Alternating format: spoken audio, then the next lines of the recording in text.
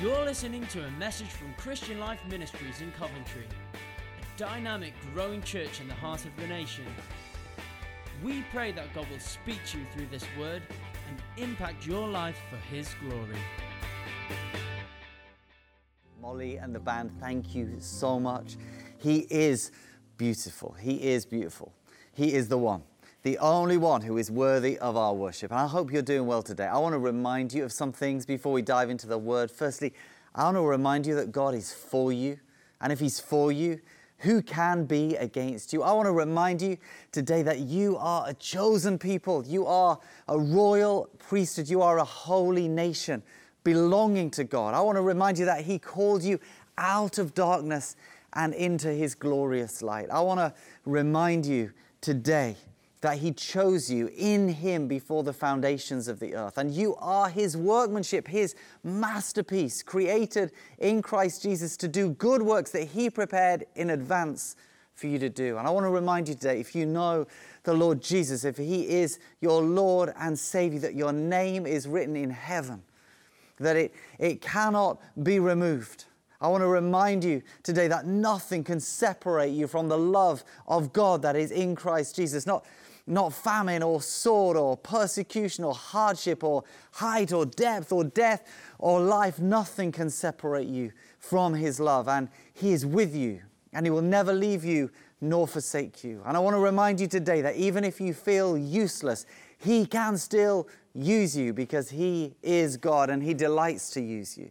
We're going to build on where we were last week as we looked at the miracle through our hands.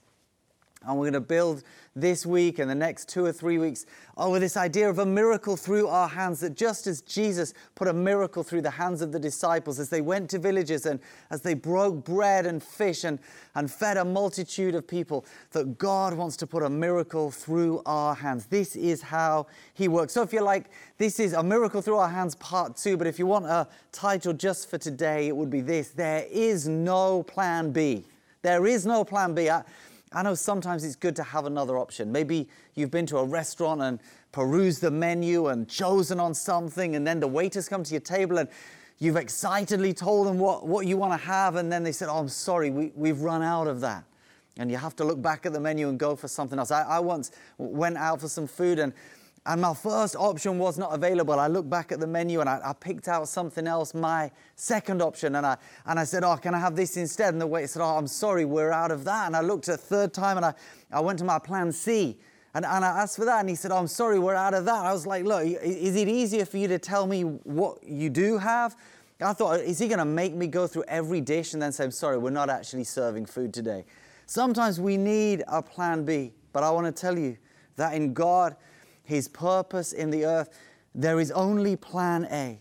His plan to bring the kingdom in the earth, and His plan A is to do it through His people. It is to do it through the church. It's to put a miracle and miracles through the hands of His people. He's ordained it before the foundations of the earth. It's His plan A, and there is no plan B. The Bible tells us that He found David, a man whose heart was beating after God, and God said of him, he would do anything I ask Him to do. And God put a miracle through his hands and established a kingdom in Israel. Availability, His plan A to use us. I want to remind us today that we are the church, and the church is God's plan, and the plan is now. I wonder if you'd come with me firstly to Matthew chapter 16, where Jesus in Caesarea Philippi turns to the disciples and said, "Different people are saying different things about me, but who do you say I am?" And Peter says, "You are the Messiah, the Christ, the Son of the living God." And this is what Jesus says to him, verses 17 to 19, reading from the New King James. Jesus answered and said to him, "Blessed are you, Simon Bar-Jonah, for flesh and blood has not revealed this to you, but my Father who is in heaven. And I also say to you that you are Peter, and on this rock I will build my church, and the gates of Hades will not prevail against it. And I will give you the keys of the kingdom of heaven, and whatever you bind on earth will be bound in heaven, and whatever you loose on earth will be loosed in heaven."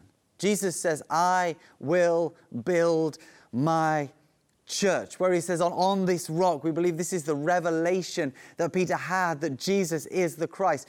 Friends, we cannot come to God without Jesus. We cannot bypass him. He is Lord and Savior. He is the answer to the nations. And he says, I will build my church, and the gates of Hades will not prevail against it. Jesus has been building his church, and he continues to build his church. And he wasn't speaking about a venue, a synagogue, or a temple. He was talking, and he is talking about a people. Don't get me wrong, I believe buildings in our culture are incredibly significant. And here I'm speaking to you from our church building. Later today, for our live recording experience, people will come into our church building. There will come a day, hopefully not too long from now, when we will gather together again in one place as the people of God, and we will sing our hearts out, and we will worship, and it will be a center for equipping, and a center for mobilization, and a house of prayer, and a house of worship, a physical building once again. But it will never be the church. It's not the church, because you are the church. Why don't you say out loud, I am the church? If someone is in the room with you, why don't you say to them, you are the church? My friends, we are the church, first and foremost here today. Right now, our website is incredibly important, but it's not the church. Right now, an online platform for a service is important, but it's not the church. The service itself can be a point of encounter and encouragement and gathering and growth, but it's not the church. We are the church, and Jesus says, I will build my church. The Greek word ekklesia, it means a people, an assembly, a gathering, a local people, or the church in the earth. It's made up of two parts, ekklesia, and it means out of and called. It means the people that are called out. I am building a called out people, an ecclesia, an ekklesia. 114 times in the New Testament the word church comes, and 113 of them, this is the word ekklesia. Jesus says, go tell it to the ekklesia, to the people. Paul says, greet the ekklesia, the church, the people that meet in Aquila and Priscilla's house. He writes to the ecclesia, the church in Corinth, the people, it's us. Someone once emailed me at CLM, and they were telling me what they'd done to help somebody else. And then they said, I don't know why the church didn't do it. And I didn't write this back to them, but I thought, well, do you know what? The church did do it, because you did it. It might not have come through my office or Esther's office or the church staff, but the church did do it, because you are the church. And Jesus is building his church, and the church prevails through every season, through every war, through every trial, through every pandemic, through every plague, through every persecution. It's always prevailed. The church prevails. Why? Because Jesus is building it, and it is unstoppable in the earth. In the 1930s, a group of believers held a mission, and people got saved and got healed. And in the Great Depression of the 1930s, together they came together, and they bought a piece of land, and they established what is our assembly, our ecclesia CLM here. And through the Second World War that followed, his church prevailed, his congregation prevailed. You might wonder why I'm stressing this today. Well, I'm stressing it because our nation needs God right now. The world needs God right now. And we might pray, oh, come, Lord Jesus, would you come to our nation? And it's a valid prayer to pray, but we have to understand that he is coming, and he does come, but he has one plan to do it, and it's to do it through his people. We are the church, and the church is God's plan. Sometimes we would rather not be the plan. Lord, just come yourself, why don't you? Don't put it on us, don't let us mess it up, but it is his plan, and there is no plan B. Jesus taught us to pray, let your kingdom come, let your will be done. And the kingdom comes, the rule and the reign of Jesus, it comes in the earth. But it comes through his people, it comes through the church. The church is God's plan, and hearing wonderful stories of people praying for their neighbors and them getting healed, hearing people sharing their faith, colleagues asking questions about end times and being pointed to the Bible and reading the Bible. People inviting their friends to even join these online services, and then find their friends finding Jesus and texting in to say, I've prayed a prayer, I want to know. And people stepping out in faith, bringing words of knowledge. The kingdom comes through the people of God, through the church. It's his plan. It's his intent. Jesus says, I'll build my church, my ecclesia, and the gates of Hades will not prevail against it. Some translations say the gates of hell. And this word prevail or overcome, katiskaio, it can be either prevail or overcome, but I read from the New King James today because I think prevail is so much better, because gates are not offensive, gates are defensive. If you have a gate on your garden or your house, it's not to go against something, it's to defend something, it's to protect something. Gates are not to attack, they are to defend.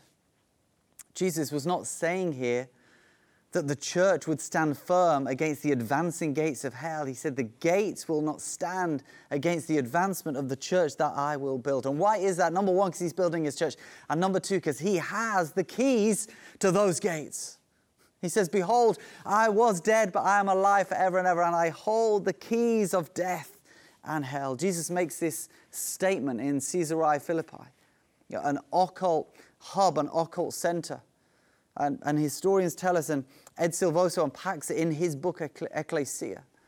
And he tells us that there were different places of evil and wickedness, and one of them was a cave where there was human and animal sacrifice, and it was known as, colloquially, the gate of Hades. And Jesus here says the gates of Hades will not prevail. He's not talking about that cave. He's talking about the manifestation of wickedness and evil on the earth. My friends, the gates of Hades is not some ethereal, some mystical place in the bowels of the earth where the devil is. The gates of Hades, they could be on your street. They could be in your place of work. They could be in your university. The places of oppression, the places of wickedness, the places that resist Jesus. But Jesus says, those places will not stand against my people, against my church. As the church shines her light, as the church is salt, as the church conveys her love, as you and as we take our eyes off ourselves and we look to Jesus and we allow him to put a miracle through our hands, the gates of hell will not prevail. And this is God's plan. It's his stated purpose. And our plan here at CLM to bring the kingdom of God, the rule and reign of Jesus, into every life and sphere of society. How? Through the church. And finally, I want to remind us today that the plan is now. Friends, we are the church. The church is his plan, and the plan is now. And I wonder if you would lean in just for a few more minutes. I need you to concentrate, because this is a little bit tricky. If someone's with you, just check that they're awake. Give them a nudge. Sit forward, lean in, because I want to take you to one of the most incredible sentences, in my opinion, in the whole of the Bible. And it's found in Ephesians chapter 3, verses 10 to 11. And it says this: it was his intent that now, through the church, the manifold wisdom of God should be made known to the rulers and authorities in the heavenly realms, according to his eternal purpose that he accomplished in Christ Jesus our Lord. Now, I understand the normal-sized brain cannot compute a sentence like that, so come with me just for a moment. Let me help us break this down and understand what is being said here, because this is key to understanding even what we need to do in this season. The Bible tells us that God was working to an intent. It was his intent. It was his eternal purpose. This means, my friends, that God was working to something before the foundation of the earth, where he saw you, even before he said, let there be light. His plan for now was set then, and he was working towards it. And it tells us that he accomplished it in Christ Jesus. That when Jesus died on the cross and cried out, it is finished, something of that plan was confirmed. But it is being outworked. And what is that plan? That plan, the Bible says, is that the manifold wisdom of God, the multiple wisdom of God, the multifaceted wisdom of God. What does this even mean? It means the genius of God, the salvation plan of God. How was God going to redeem the whole of humanity? The genius, the plan of God was being made known, is being made known. It's being revealed. Revealed to who? Revealed to rulers, the Bible tells us, and authorities in the heavenly realms. What does this mean? Well, Ephesians 6 tells us that our battle's not against flesh and blood, but against the rulers and principalities of evil in the heavenly realms. It means that even when Jesus rose from the dead, there were some powers of darkness that didn't get it, but they get it now. They get it now. Why? Because through the church, They get it and they realize what God was on with all along. They realize that we're not one man Jesus, but hundreds and hundreds of thousands of millions and a billion believers filled with the Holy Spirit in the earth, bringing the love of God, bringing the grace of God, bringing the kindness of God, bringing the power of God into the world. You with your colleague and your friend and your housemate and your neighbor. When the kingdom comes through the church, there are some powers of darkness that get it and they realize the gates of hell will not prevail. They understand what God was on with, his manifold wisdom from the beginning. And when is it? It is, this sentence tells us, now. Now. It was intent that now. I want to tell you, when Paul wrote that sentence, it was now. I want to tell you, it is still now. 2019, it was now. 2020, it's now. 2020, 21, as we look ahead into next year, as we move forward towards the Vision Sunday, we say, God, what do you want to do in us and through us, in where we are? And as we look ahead, I want to tell you, my friends, it is still now, and God is not on pause, and the church is not on pause. The Bible tells us in 2 Corinthians 6, now is the time of God's favor. Now is the day of salvation. In 10 years' time, I wonder if we'll look back on this season and we'll look back and say, do you remember COVID-19? Do you remember 2020? Do you remember lockdown? Do you remember Boris's hair? You know, we'll look back and we'll say, wow, that was a tough season for all of us. But I wonder, as we look back, we'll see the fruit of this season, whether there will be families sitting among us on that day who got saved in this season, if there will not be ground that was taken in this season that has opened things up for the glory of God in 10 years' time, if there are ministries that get established now because there's a different opportunity that bring fruitfulness, because God is working through his church, and he's working through his church now is his plan, and he has no plan B. I'm not dismissing the needs of the church. I'm not dismissing the hardships and the challenges that we are in. But my friends, it is not an either or, it is an and also. It's not time for us to shrink back, but to arise. It's not time for us to hide, but to shine. It's not time for us to retreat in Christ, but by his grace that he might help us to advance. And I want to tell you, he wants to put a miracle through our hands. He wants to put a miracle through your hands. You might not feel very strong or anointed or adequate right now, and many of us don't, but I've come to know he's not looking for our adequacy. He's looking for our availability. Some of you have heard the story I've told before here. The first time I prayed for someone who wasn't a Christian to be healed, I was working in my summer holiday as a university student in a pork pie factory. And at 6:05 one morning, having just arrived, I'm trying to come round, I'm taking pork pies off a line, and this guy comes up to me. I'm in my boiler suit and my hairnet.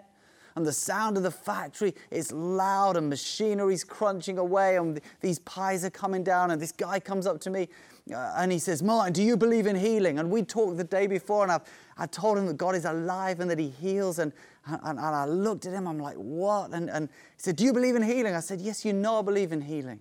He said, well, heal my knee. I remember like looking at him going, what's happened? And he damaged his knee the night before. He was in pain. And I said to him, look, I don't believe I can heal your knee, but God can heal your knee. And he said, well, get God to heal my knee. And I said, look, I believe faith is important in divine healing. Do you believe that God can heal your knee, John? He said, yes. I said, look, let's be real. This time yesterday, you didn't believe God existed. And now you believe he can heal your knee. And let me tell you, in this moment, I had a choice. Was I going to make room for God to put a miracle through my hands? I want to tell you, I did not feel adequate. You do not feel anointed. There's no keyboard standing in a boiler suit and a hairnet in a pork pie factory. But I said to him, I believe God can heal your knee. And I'm willing to pray for you if you'd like me to pray for you. He says, get on and do it. And I pressed the red button. We stopped the pies coming down. And there in the factory at 6:05 in the morning, I knelt down and I prayed for his knee. And I'd love to be able to tell you that he said, what must I do to be saved? But actually, he let out some words that I cannot repeat in this service and in this broadcast. Because something happened and it freaked him out, and he actually rushed out of the factory. He disappeared for 2 hours, and when he came back, he said, Martin, that was the strangest thing. That was the scariest thing I've ever experienced. I didn't think anything was going to happen, but as you prayed, some things started knitting together and moving on the inside of my knee, and it opened up a whole other realm of conversation. Not because I was adequate, but because I was available. My friends, I want to tell you that if Jesus is your Lord and Savior, He wants to put a miracle through your hands. That even though you might be walking through challenges and walking through your own fiery furnace right now, God still wants to put a miracle through your hands. That for us as a church, God wants to put a miracle through our hands. Will we be ready? Because He has no plan B. Lord, we pray, would you use us? Would you pray, God, would you work through us? I pray for my brothers and my sisters. I pray, Lord, for everyone, however adequate or anointed they may or may not feel, we would make ourselves available. I pray, God, we would be your people, your hands and feet, your church, your ecclesia, the ones you called out. And through us, now in our city, we would bring the kingdom, that the gates of Hades will not prevail even this week and in the coming season. We pray, God, you would put a miracle through our hands for your glory. In Jesus' name. And the people of God said, Amen. Amen. God bless you.